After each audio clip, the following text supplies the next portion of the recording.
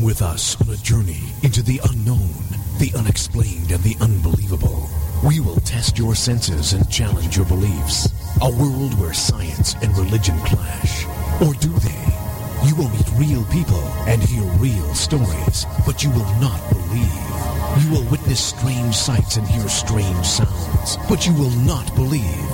This is the New England Ghost Project. Welcome to the nightmare. And welcome to another edition of Ghost Chronicles International. I am Ron Kolick, your host, the gatekeeper to the realm of the unknown, the unexplained, and the unbelievable, the only living person in Midsomers County. Across from the pond... What? Across from the pond is Mr. Parascience himself, Steve Parsons. Sorry, your introductions get better every week. Good afternoon, Ron. How are you? Good. You can say evening because we are UK-based. Good. That's why we do it in the afternoon. Good. I see you're still a big fan of Midsomer Murders, then.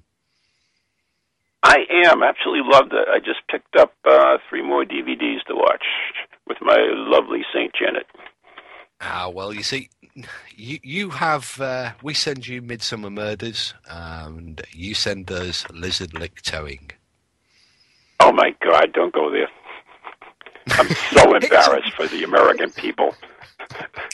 It's unmissable television. We watch it every morning, and although I've been learning about Boston, ready for Spirit Quest, by watching This Old House with Stephen Norm.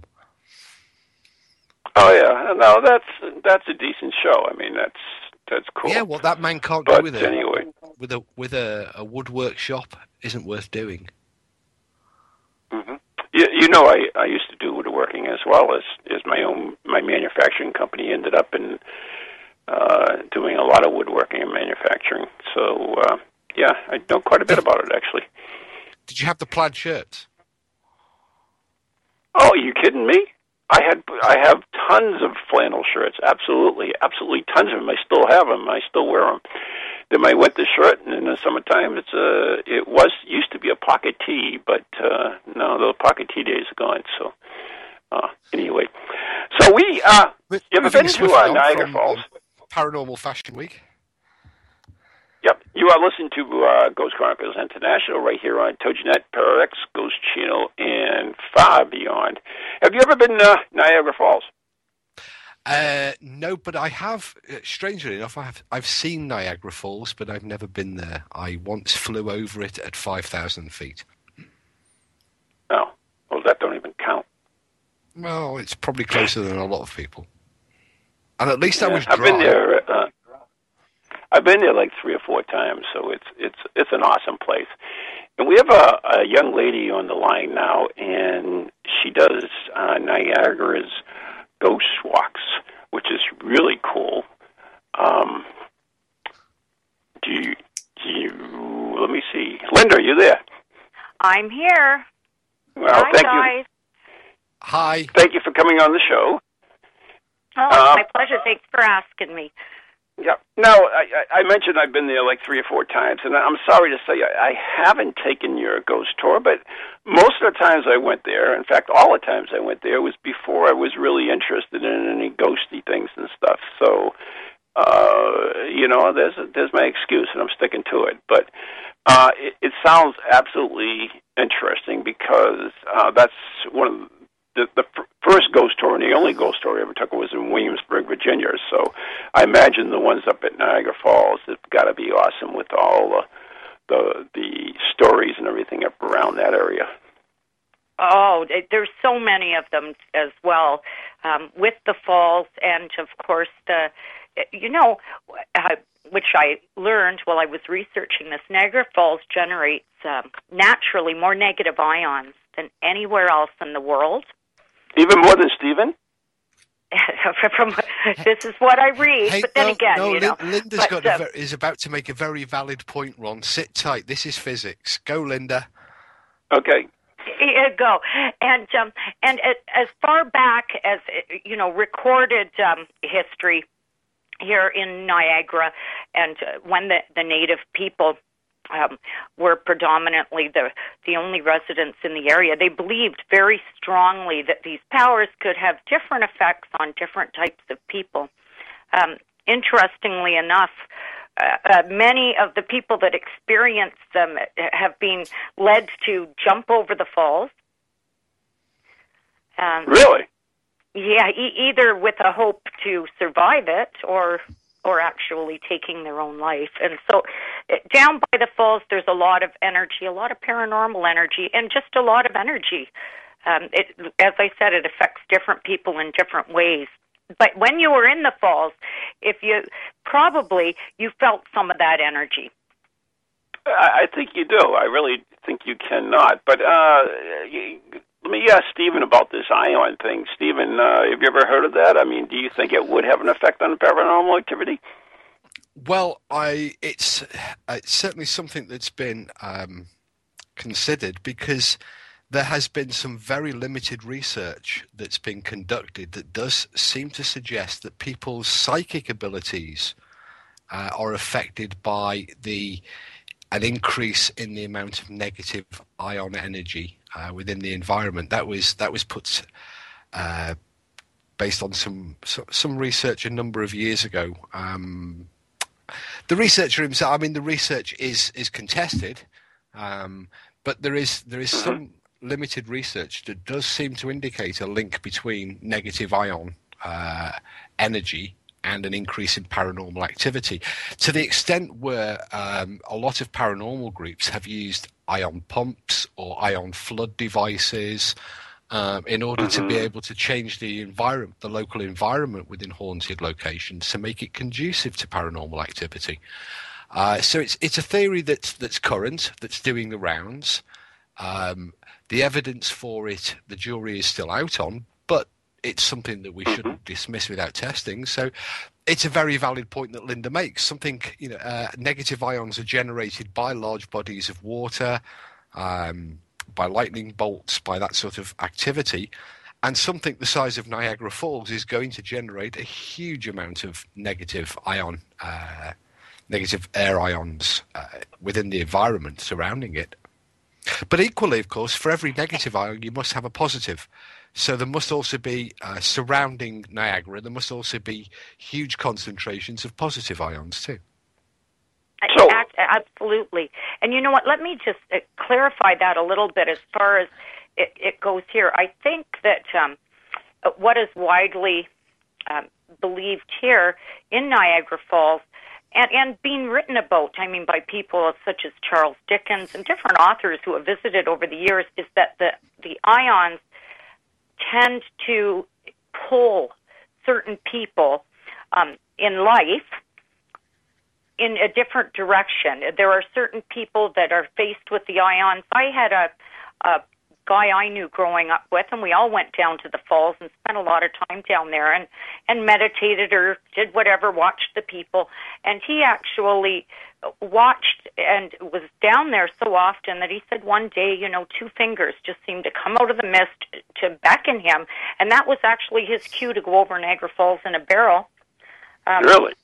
Fortunately, he was one of the 9 successful people that attempted that sort of a stunt. Yeah, so it actually, and many people have said that it has drawn them to actually want to jump in. Well, it is certainly breathtaking when you get there. You are drawn to it, whether it's the ions or something else, but you're certainly drawn to it. But I mean, that whole area has so much history, including a lot of with our friends across the pond there, the Brits. I mean, there were battles. Fort Niagara is a huge fort there on the American side. And do you have stories about these areas? And are there colonial ghosts and redcoat ghosts there? Not so much in Niagara Falls. There's quite a few. Niagara on the Lakeway. Okay. We have stories about Brits across the pond for sure, and some spirits that have been seen. You see, in the early days of Niagara Falls, and I tend to focus more on when it was a collection of towns, so it was established as far as some sort of a population goes. It tended to, so we're starting with the beginning of tourism here in the fall. Oh, okay. Yeah. And it tended to attract rather odd characters from all over the globe. Mm-hmm. For various reasons. Some of them said that, and there's most of them actually said that the falls would come to them, whether it was in their dreams, in their thoughts, and just pull them so that they wanted to, they felt that their destiny lies somewhere here in Niagara Falls. And so we had an odd collection of characters from all over the globe visit Niagara Falls trying to make fame or fortune, or just following a force that they really were unable to explain. Mm-hmm. And of course, Tesla was one, and he actually won the contract for to produce electricity with alternating current there in Niagara Falls as well. Absolutely, and we share a birthday. So. Do you really? That is cool. That is really cool, because there's a man I really respect was Tesla. So he made very good. But anyway, can I just clarify, Linda? Are you on the Canadian side of the Niagara, or on the American side? I'm on the Canadian side. Okay. I'm on the Canadian side. I just wanted to clarify whether we were dealing with the Canadian towns or whether we were dealing with the American side of the falls. Mm-hmm. Mm-hmm. Yeah, I'm on the Canadian side, but I look at the American side every day. Yeah, living in Canada. I mean, you cannot. I was going to say, living in Canada, it's rather like living next door to a noisy neighbour, isn't it? Having America so close. Actually, the Canadian side in Niagara Falls is much noisier than the American side. Don't. We're supposed to be on the same side, Linda. No. Oh, we are. I don't know. They wanted to. We have more casinos. I guess that might be what it is, right? Yeah, we still have a queen. Yeah. Well, they've kind of broken away too. It's not the same empire. Remember that. No. So, anyways, Linda, go ahead. I was going to say, all we have to do is send Prince William. All we have to do is send Prince William over. That's right. Oh, my goodness, that's right. You can change diapers. That's not a problem. That's something we have in common.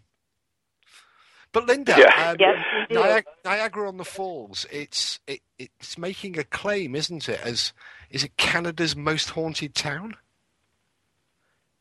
Well, and here I'm a local. In the daytime as well, I'm a tour guide. So I have a little bit of knowledge of that. Niagara on the Lake makes the claim, and I have done some ghost walks in Niagara on the Lake, that it's Canada's most haunted town. And I guess as far as towns go, that could very possibly be true. There is a lot of spirit activity there.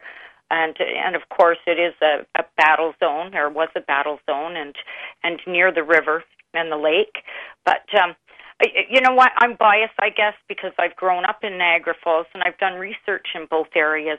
And I certainly would think, with the amount of people down by the water, which is where I'm focused, going over there, there's been a lot more lives and restless spirits down here, right in Niagara Falls. But would you like to tell us about a couple of them, at least what's going on in that side?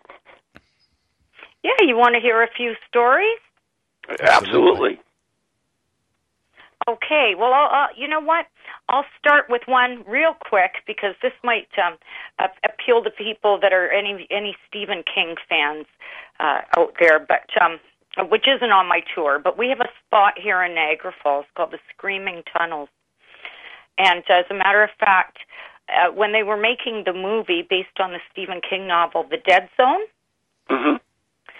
They were filming in Niagara on the Lake, but for the really creepy scene, they wanted somewhere local that actually did have some spirit activity going on, and they chose the Screaming Tunnels. You can see it in the movie. For Christopher Walken to run through and all that. But that's probably attracts more ghost hunters singularly because it's a little off the beaten path. It's just an old, not a very long tunnel. Mm-hmm. And I've done this many times and taken people in, and it's actually true to the claim. You walk into the tunnel, and you can hear what sounds if you go in at midnight. And I was a skeptic at first too, but you can actually hear what sounds like a little girl crying. And it doesn't matter if you have a candle, a lantern, or whatever else. Immediately upon entering, it just it extinguishes itself. And apparently the story is there was a fire at a farmhouse back in the 1800s. The little girl ran through there, and actually she was on fire, and she lost her life in that tunnel. And that's been a favorite of ghost hunters and paranormal investigators for many years. But which you can actually visit on if you watch the movie. So that's kind of interesting. You see quite a few of haunted places between Niagara Falls and Niagara-on-the-Lake on the Dead Zone movie. I'm more interested for my ghost walk in taking people down to the water, not necessarily right by the falls, a little bit downriver where everybody actually lived. It was more popular when tourism began because it was by the train station. Oh, okay, that makes sense, yeah. Yeah, so all these characters lived down there, and you know what? Many of them haunt the streets. And although I'm probably not aware of even a fraction of the spirits that are down in that area, just growing up in Niagara Falls and being a ghost hunter since I could get out of the house, I guess, I'm aware of some of them. And it does seem that these spirits are all people that experience that draw to the water. That they wanted to become one with the water. So, do you think it's almost like the salmon who goes great lengths to reproduce? What is the same way as like the old people went there to die? A lot of them went there to conquer. Maybe not necessarily. What do they call that? Parasuicidal. I mean, you. Some of them go to die. Many of them went to die. Many of them thought it was a very beautiful. It seemed to them deceivingly beautiful. I can tell you, I've seen somebody go over the falls. There's really nothing beautiful about it. No. But to them, it would seem that way, and that they could be one with the falls and just sort of stay there for eternity, and that's their belief. Yeah, we actually have a question from the TogiNet chat room from Jamie, and he's asked, do you think the water can be haunted? I mean, if people were killed or going over the falls or jumped into the falls, would their spirits still be in the water? Many of them are. Many of them are. There is an incredible amount of paranormal activity, and as I said, I'm not aware of who all these people were in life. And that's always part of what I'm doing. I'm always investigating. But yes, because, I mean, we have 100 people a year go over, maybe. We don't even know the extent of it. Some of them we never recover. They go over, they slipped over, they could have been murdered and thrown over, or they could have gone over intentionally on their own. So, absolutely. And you feel it, and all sorts of things happen on our ghost walks down there. Just different things involving the energy or the spirit. Give us an example. Give you an example. And this only happens on the ghost walk, which is sort of neat. There's I think a gym on the street. There's a few things, but we round one street, very probably considered the street that has the most popular, I would say, haunted abandoned building there. And there's quite a bit of history just on this one little block. And the minute that our ghost walks around the corner, the street lights just go haywire.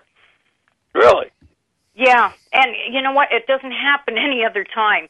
And so, of course, doing this every evening, I start to notice this. And me being a researcher and a bit of a historian, I start to say, okay, who's trying to tell me something here? And so I've actually contacted a paranormal investigation team that I'm aware of, and they're going to be coming down at some point to see if they can shed some more light on it. But and pictures, I mean, the people that take the pictures, of course, there's orbs, and that's one thing. But we've had actually pictures turn up full figures. Really? Yeah. Particularly in one place along the way. And actually, I talk about it. It's an old hotel. It's abandoned. But actually, the bartender and the saloon manager there was the first man to go over Niagara Falls in a barrel. Well, I wonder if alcohol was involved in that. But anyway, I mean, so how long have you been doing? You never know. Well, he was one that from London, England. He said the falls came in his dreams. Oh, and that explains said it. he needed to come and fulfill his destiny in life. So, So, I mean, I would have to ask is how long have you been doing this, and do you consistently, see things that make you go, Consistently, yeah. And I mean, I've been ghost hunting since I was a little girl. I've been tour guiding for 30 years. I've been doing this particular ghost walk. This will be my 4th year. And, consistently. And part of the fun about that is, for me being a researcher, is that it's quite interactive on my walk. So a lot of times while I'm talking and I'm, paying attention to the group dynamics, I'm encouraging the group to make their own observations. So a lot of the things that we note are from the group themselves. Mm-hmm. So, hey, if we can get into a backyard and go and explore further, we do that. Mm-hmm. If somebody was interested... Go ahead. No, Linda's really sort of intriguing me with these claims that the lights flicker on a nightly basis, that photographs have been taken. Linda, do you have a website that we can maybe link to and go take a look at some of these pictures, some of the accounts from the ghost walks? Yeah, I do have a website. I have it's NiagaraGhostWalks.com. Do you want to? I think that's and as well, a lot of the commentary happens on my Facebook page, which is also Niagara Ghost Walks. Okay. Okay. We'll put a link up to that then. Yep. It's actually on a couple of the pages that I took care of. So okay. So it is there. But so I mean, that was actually my question is, if people wanted to go on a ghost tour and I mean, explain what a ghost tour is, walking tour. How do you do it? That's I guess the best way to do it. Is it are they guided with narration? Is it interactive? How do you handle them? I suppose everybody has a bit of a different style with it.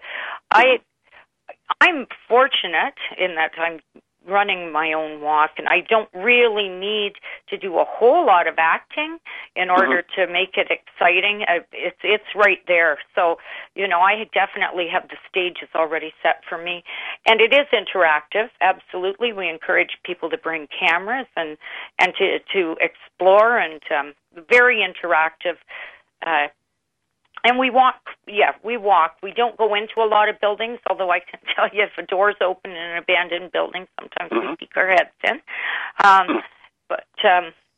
And that's what happens. It's just, I do spend a lot of time talking about the history, the stories of the spirits, in life, because I think that's something, I feel like that's an obligation. I think that they want people to understand maybe who they were, and so I do a lot of research in that arena. Hopefully, I bring them right back. I've got a bit of a delay tonight, but there's one that's fascinating me, Linda, that I've got to ask about because it's something I've never ever encountered before, which is a haunted wedding. Can you enlighten me? A haunted wedding sounds fantastic. Well, no, it is probably not the most common venue for exchanging nuptials, but we are in Niagara Falls. In Niagara Falls, I guess you could say it's like a mini Vegas. There's wedding chapels, and we have that sort of honeymoon capital atmosphere, and love is in the air. And you know what? A lot of people enjoy that, and not just enjoy being around something that's more historical, maybe less honky-tonk, and yeah, so they're invited on a ghost walk prior to the wedding that focuses on couples, on stories about couples and some history there, and they have a number of locations where they can choose to tie the knot, and we have a wonderful gal. I presume with the living, of course. Yeah, that's it. They're living, and then they're going to have more witnesses than they counted on, I guess. Right? No, I love this. We try and end up with a happy spirit, though. Yeah, I love the strapline. Love your special someone to death. That's so fantastic. Sorry, I've never ever encountered before this haunted wedding. But there's nothing wrong with being creative, right? No, not at all. It's a fantastic idea. I wish my own weddings had been quite so haunted. Yeah. Yeah. So, Linda, I know that we're coming up onto the break, and the one thing I did want to ask you: did you ever have someone in the tour that was probably a medium or a psychic and ended up giving you information in regards to a particular place on a tour? Yes, I have. I've had more than one person do that. Just recently, I had a group of ladies who were psychic, came down from a bit northern Ontario, and they gave me quite a bit of information. They were great with the picture taking. I still have to put those up on my site, and mentioned a name. But now there's my job to have to go back and at a certain spot in the tour, a name that there was somebody named Jason. Linda, we have to take a break right now. That's the tunes letting us know. So if you can hold on, we'll like to hear a little bit more about that after the break, if you don't mind. All right, certainly. You're listening to Ghost Chronicles International right here on TogiNet, Parax Ghost Channel Beyond with Steve Parsons and Ron Kolek. Our special guest has been Linda Jones, and we'll be of Niagara Ghost Walks, and we'll be right back after the following messages. Welcome to TogiNet, radio with a cutting edge. Feel the need to do some soul searching or make some changes in your life to create a more positive future? Then Circles of Wisdom is just the place for you.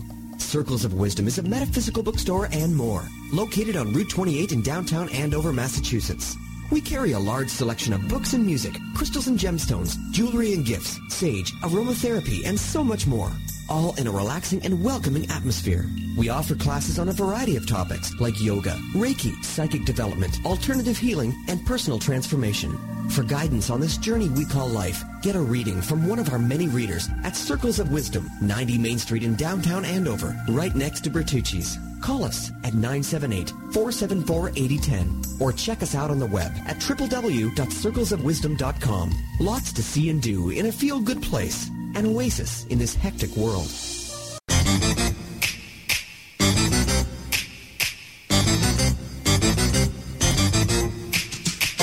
They're creepy and they're kooky, mysterious and spooky. They all talk gobbledygooky, the Parax family. The shows are paranormal, not stuffy but informal. The topics are abnormal, the Parax family. They're strange, deranged, unrestrained. So grab your favorite brew, it's time to rendezvous as we give awards to the Parax family.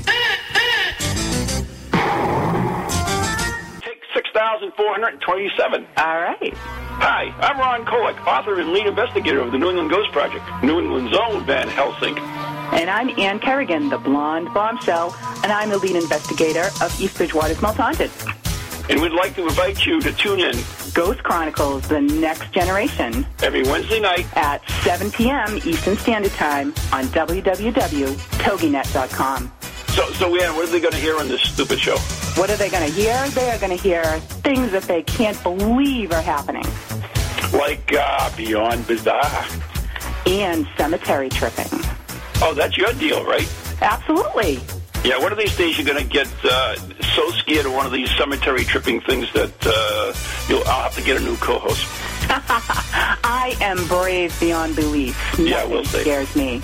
So anyways, if you're bored and you got nothing to do on Wednesday night, tune in to Ghost Chronicles Next Generation with Ann and Ron.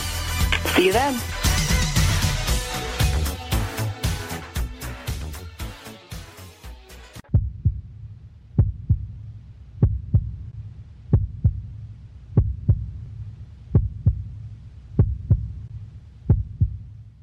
Anytime. Steve? Delay again, have I? Hello. Okay, you're on now.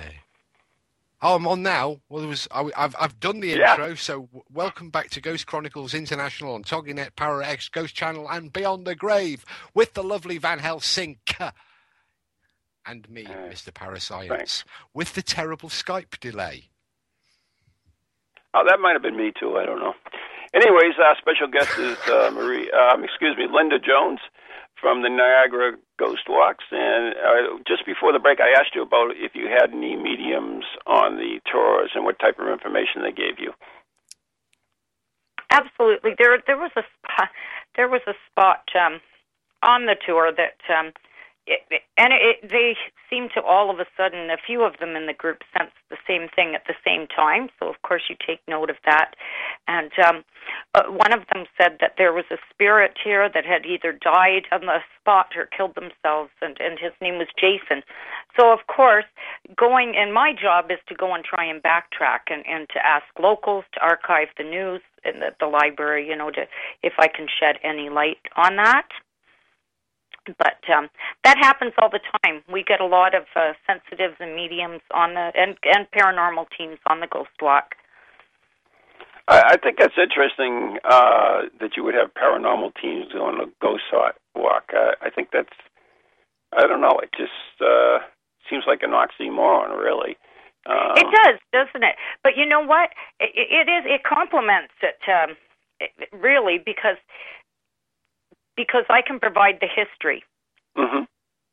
And also, just with my knowledge of the area, it really, if you have a good storyteller, a good and factual history, that can shed a lot of light on some of these things as well. I don't think it's that and while I'm unusual speaking, I can't always be investigating. Right.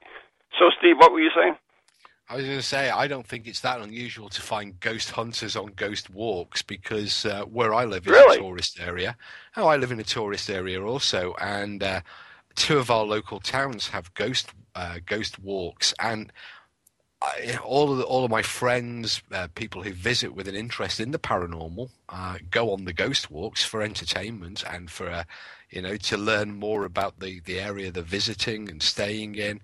It's a fantastic way of learning quickly the local history, the local ghost lore, and it's also a great night out in many cases. So, yeah, ghost hunters go on ghost walks all the time here in the UK.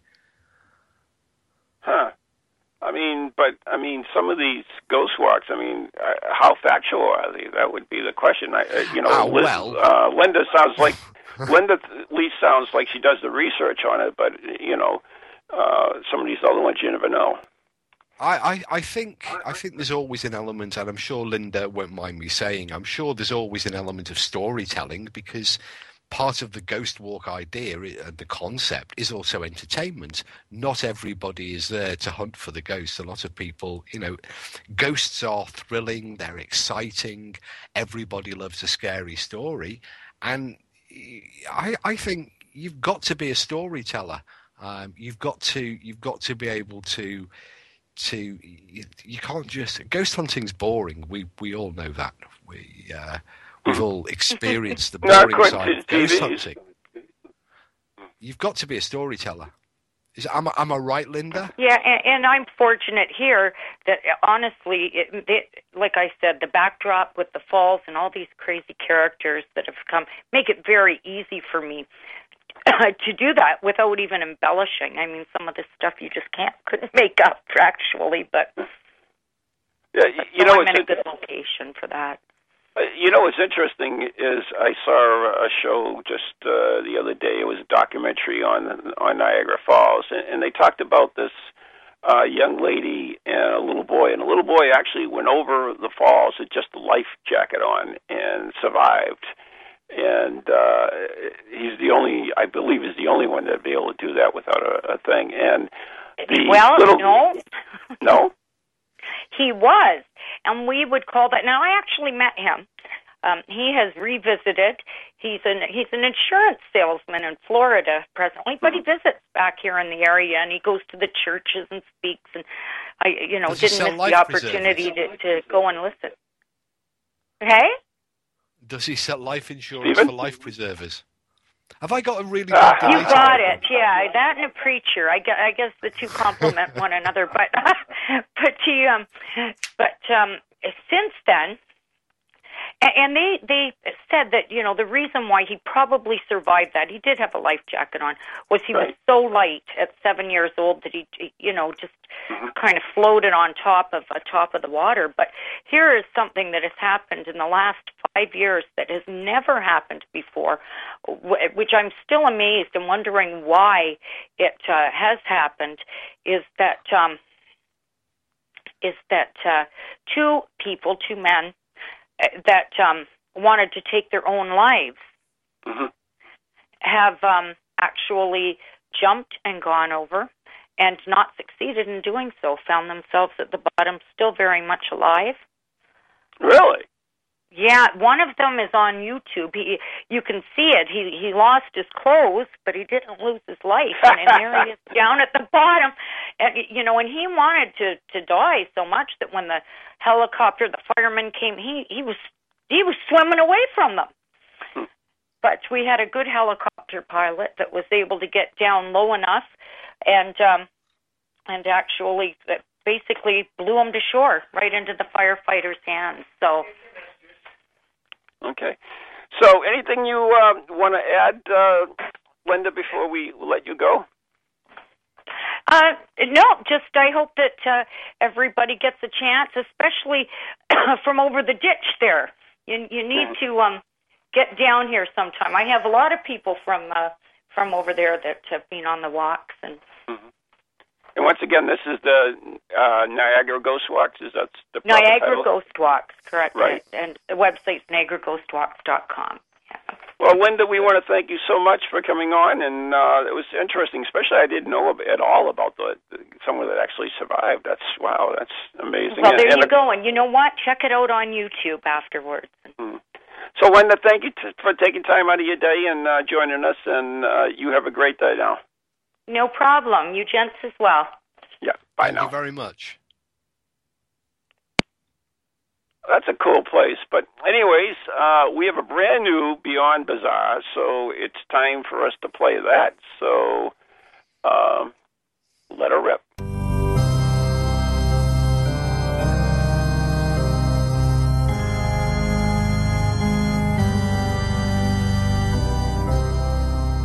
Stone's Public House.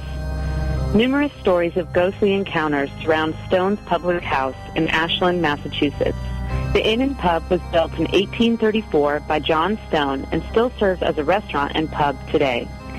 The assistant manager of Stone's tells a tale of being alone in the pub one night, finishing up the day's duties, and having a sudden feeling of terror. Then, a handful of birdseed fell through the holes in the ceiling, rattling to his newly mopped floor. Other staffers report water faucets turning on by themselves, and numerous patrons say they have felt someone tapping on their shoulder, only to find no one behind them when they turned around. A noted hypnotist and parapsychologist, Ralph Bebo, visited the inn numerous times, and he says that there are at least 6, possibly 7 different ghosts that dwell there. Beebo says that Stone himself accidentally killed a boarder in 1845 and tried to cover up the murder. The other spirits were accomplices or witnesses to Stone's crime. Having sworn to keep Stone's crime a secret while they were alive, they are still bound to the pub in death. A terrifying tale from Varla Ventura's Book of the Bizarre.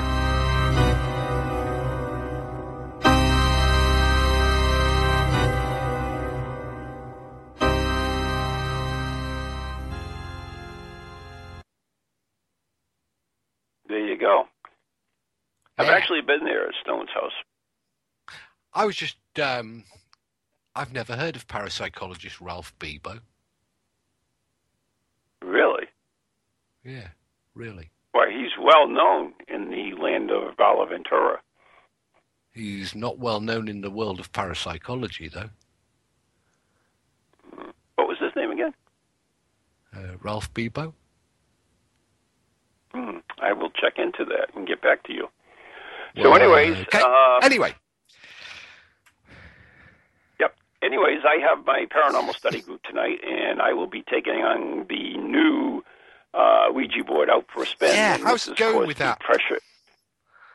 I haven't touched it. This is the night.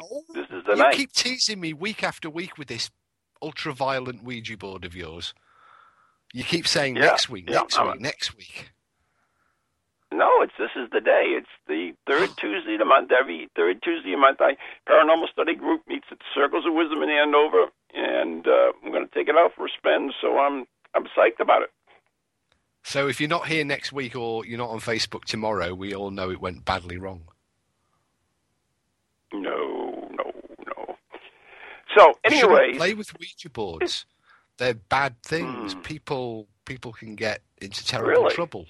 Well, you've seen Paranormal Activity. I never heard of that. Well, I mean, I'm sure you've seen the movie The Exorcist.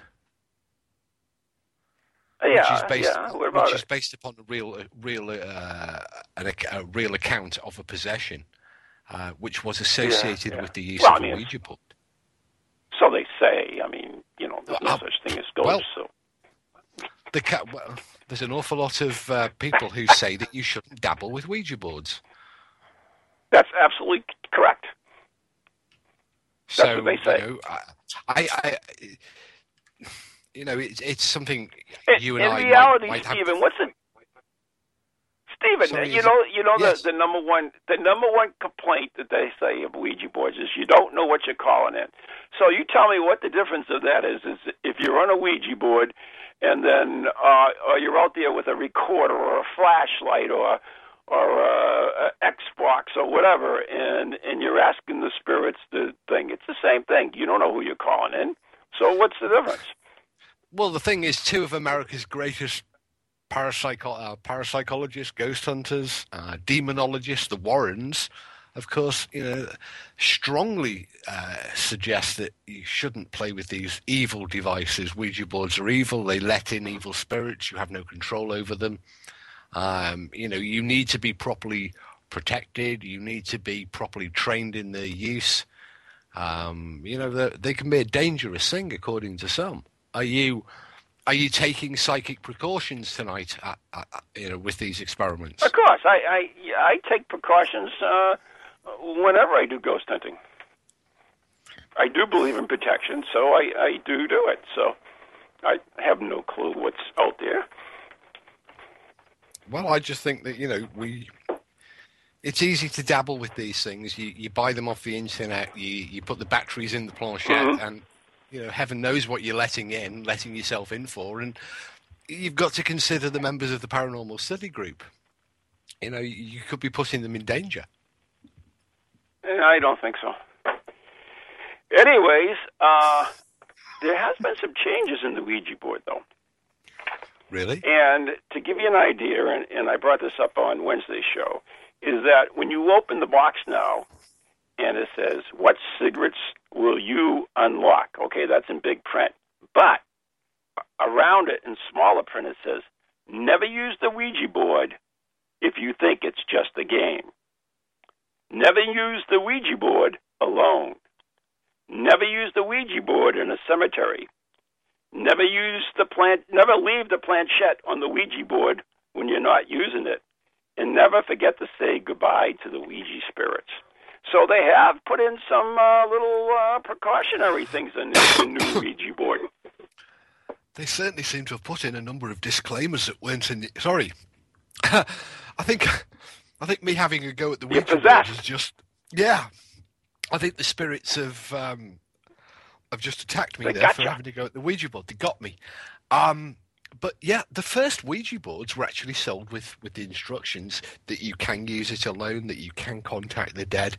There does seem to be an awful lot of disclaimers on the new version. So maybe they are dangerous after. Maybe they are dangerous after all. Mm-hmm. But don't we have? They do recommend it for ages 8 and up. So I mean, you have to be at least a young adult, sort of. Don't we have at Spirit Quest a collector of Ouija boards coming? We do. We have Jason Robido, who, in fact, he's married to a witch, and he has one of the largest collection of Ouija boards. My good friend Robert Murch, as I always say, is the largest collection, but they both know each other, and he has a phenomenal collection, which will be on display at Spirit Quest, which is October 4th through the 6th up at the Haunted BZ Estate. So you can come in and actually see it. Mm-hmm.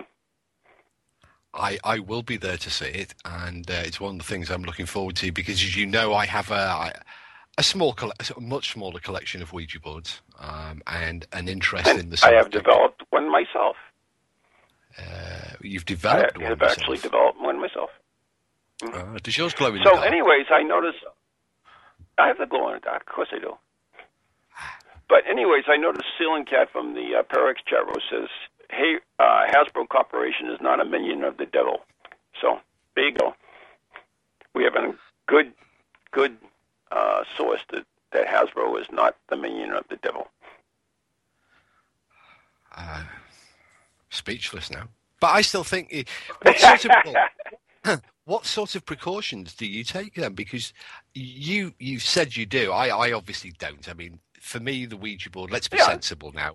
The Ouija board, it is a piece of wood. It's a piece of cardboard. It has letters on it. The only way it could harm you, in my belief, is if somebody picked it up and hit you over the head with it.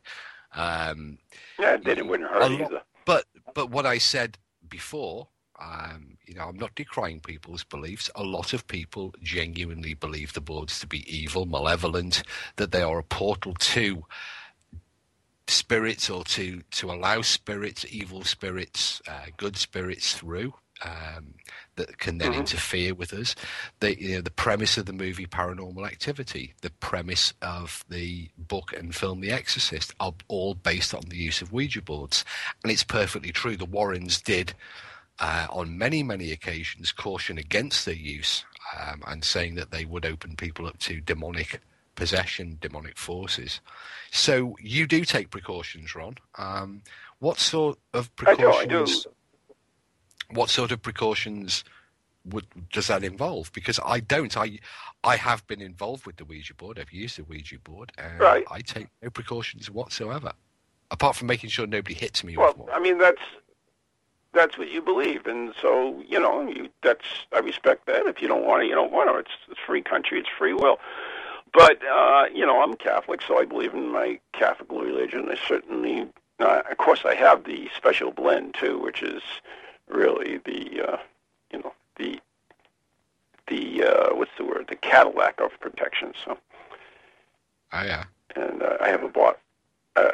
And for those who don't know, if you read my book Ghost Chronicles, it's mentioned quite a few times. And the special blend is a mixture of liquid sage, holy water, and Jack Daniels. So I use that all the time. Would my papal blessing count then? Yeah, sure. Why not? Would that protect me? Because I've got papal blessing from John Paul II and Benedict XVI. So double papal blessing. I think that's really good. Yeah. Oh, I'm all right. I think that's excellent for you. There you go. I'll give you a blessing too. It's not a problem. Well, there you go. But what's interesting is Ceiling Yeah, there you go. Ceiling Cat mentions that some people think the tarot cards are evil too, and it's true. Some people do. It all depends on what you believe in. So, but I mean, when you think about it, a lot of people don't like the Ouija because of The Exorcist. But once again, if you're sitting there with an EVP or a recorder doing the same thing, you're inviting spirit. You're doing the same thing a Ouija board does. So it's not any more or less dangerous as far as I'm concerned. Yeah, you've raised an interesting point there about the belief in the board being evil. Is that because people are told it's evil? Is that because, rather like a curse, in order to curse somebody, you have to tell them first that they're cursed? Because I remember back 20 years ago, people reviled and revered the Ouija board. It was spoken about in hushed tones. It was something to be generally avoided. And medium psychics wouldn't have anything very much to do with the Ouija board. Then, once it started appearing on TV, I noticed that the number of them for sale on eBay or available for general use skyrocketed. And every paranormal group now doesn't seem to have any qualms about using Ouija boards or communication devices. It's become part of the general ghost hunting kit to use the Ouija board. Well, so in some place in the United States, you have like a 50-50. I mean, I don't know what I say 50-50, but I don't know what the percentage is. There are a lot of people who will not use them still in the United States, and they still think they're evil. So, I mean, that's it. Once again, it's what you believe in. So, over here, they are quite common on ghost hunts. Certainly, the ones I've attended, and that's broadly across the United Kingdom. I've seen them at pretty much all of them, and there are one or two people who are reluctant to go near them, and the more responsible groups ensure that they can go elsewhere within the location. But the vast majority of people are seem to be perfectly comfortable around the Ouija board, and that's a situation that's completely changed in the last 15 years or so, certainly since they started appearing on television. So what did Harry Price think of them? Price certainly made use of them, and indeed some of his seances relating to Borley were done using Ouija board in order to spell out names, but Price preferred the more conventional table tapping, table tilting methods, or automatic writing. But Price certainly did involve himself in a number of seances where Ouija boards were used. He didn't seem to have a problem with them. And to the best of my knowledge of Price, Price himself never took any precautions, although he always respected the precautions of the psychic or the medium that was performing the seance. But Price himself never took any active protection. But certainly he was involved in seances where Ouija boards were used. Right. I mean, and speaking about that, when you come over here in September, we will be doing a Harry Price ghost hunt at the Old Manse in Concord, Massachusetts, and we'll be doing it our Harry Price style, and that means we'll be ending up the night with a seance, a Harry Price seance. Well, Harry was one of the first. He wasn't the first, but he was one of the first ghost hunters to bring in what we would call the modern methods that we would recognise today on any ghost hunt. The use of equipment to measure things, the use of teams, the dividing up into sessions. The whole general format of modern ghost hunting can be traced back to Harry Price. And so what we're going to be doing at the Manse is to allow people to step back into the shoes of Harry Price and to experience the type of ghost hunting that started our hobby, that led to where we are today, and that does include the use of seances and some of the techniques that we'll keep under wraps for the time being. But I'm sure people will enjoy. Should we call it retro ghost hunting, original ghost hunting? That's a good way of putting it. Yeah. hardcore, old-school ghost hunting. Right.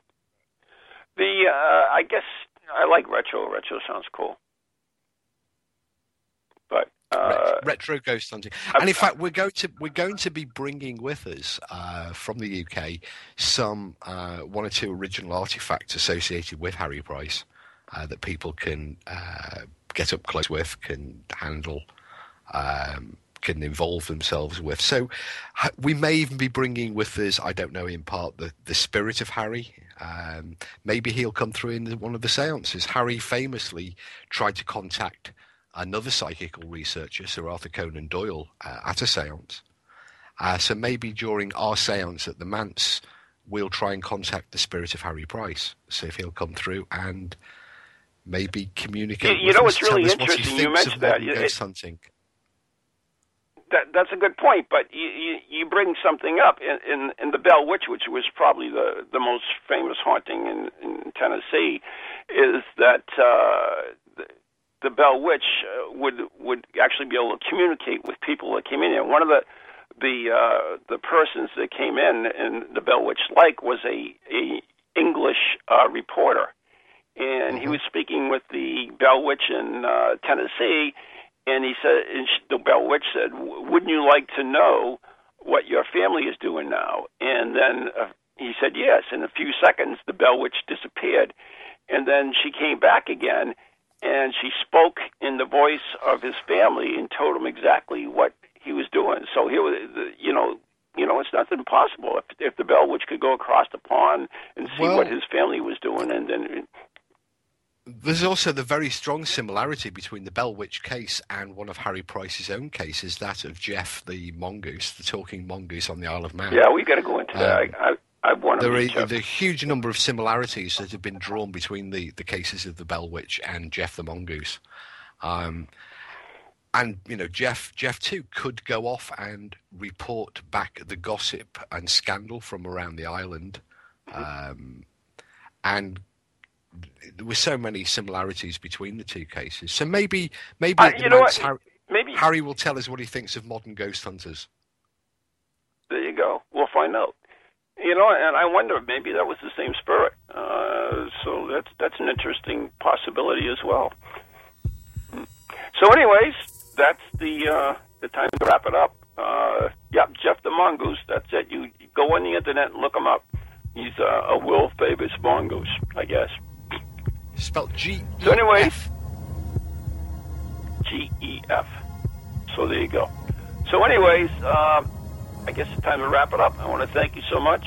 We want to thank Linda from the Niagara Ghost Walks for joining us, and of course Fowler for another Beyond Bizarre. So till next week, and tune in tomorrow night for Ghost Chronicles Next Generation. Till then, good night. God bless. Good night.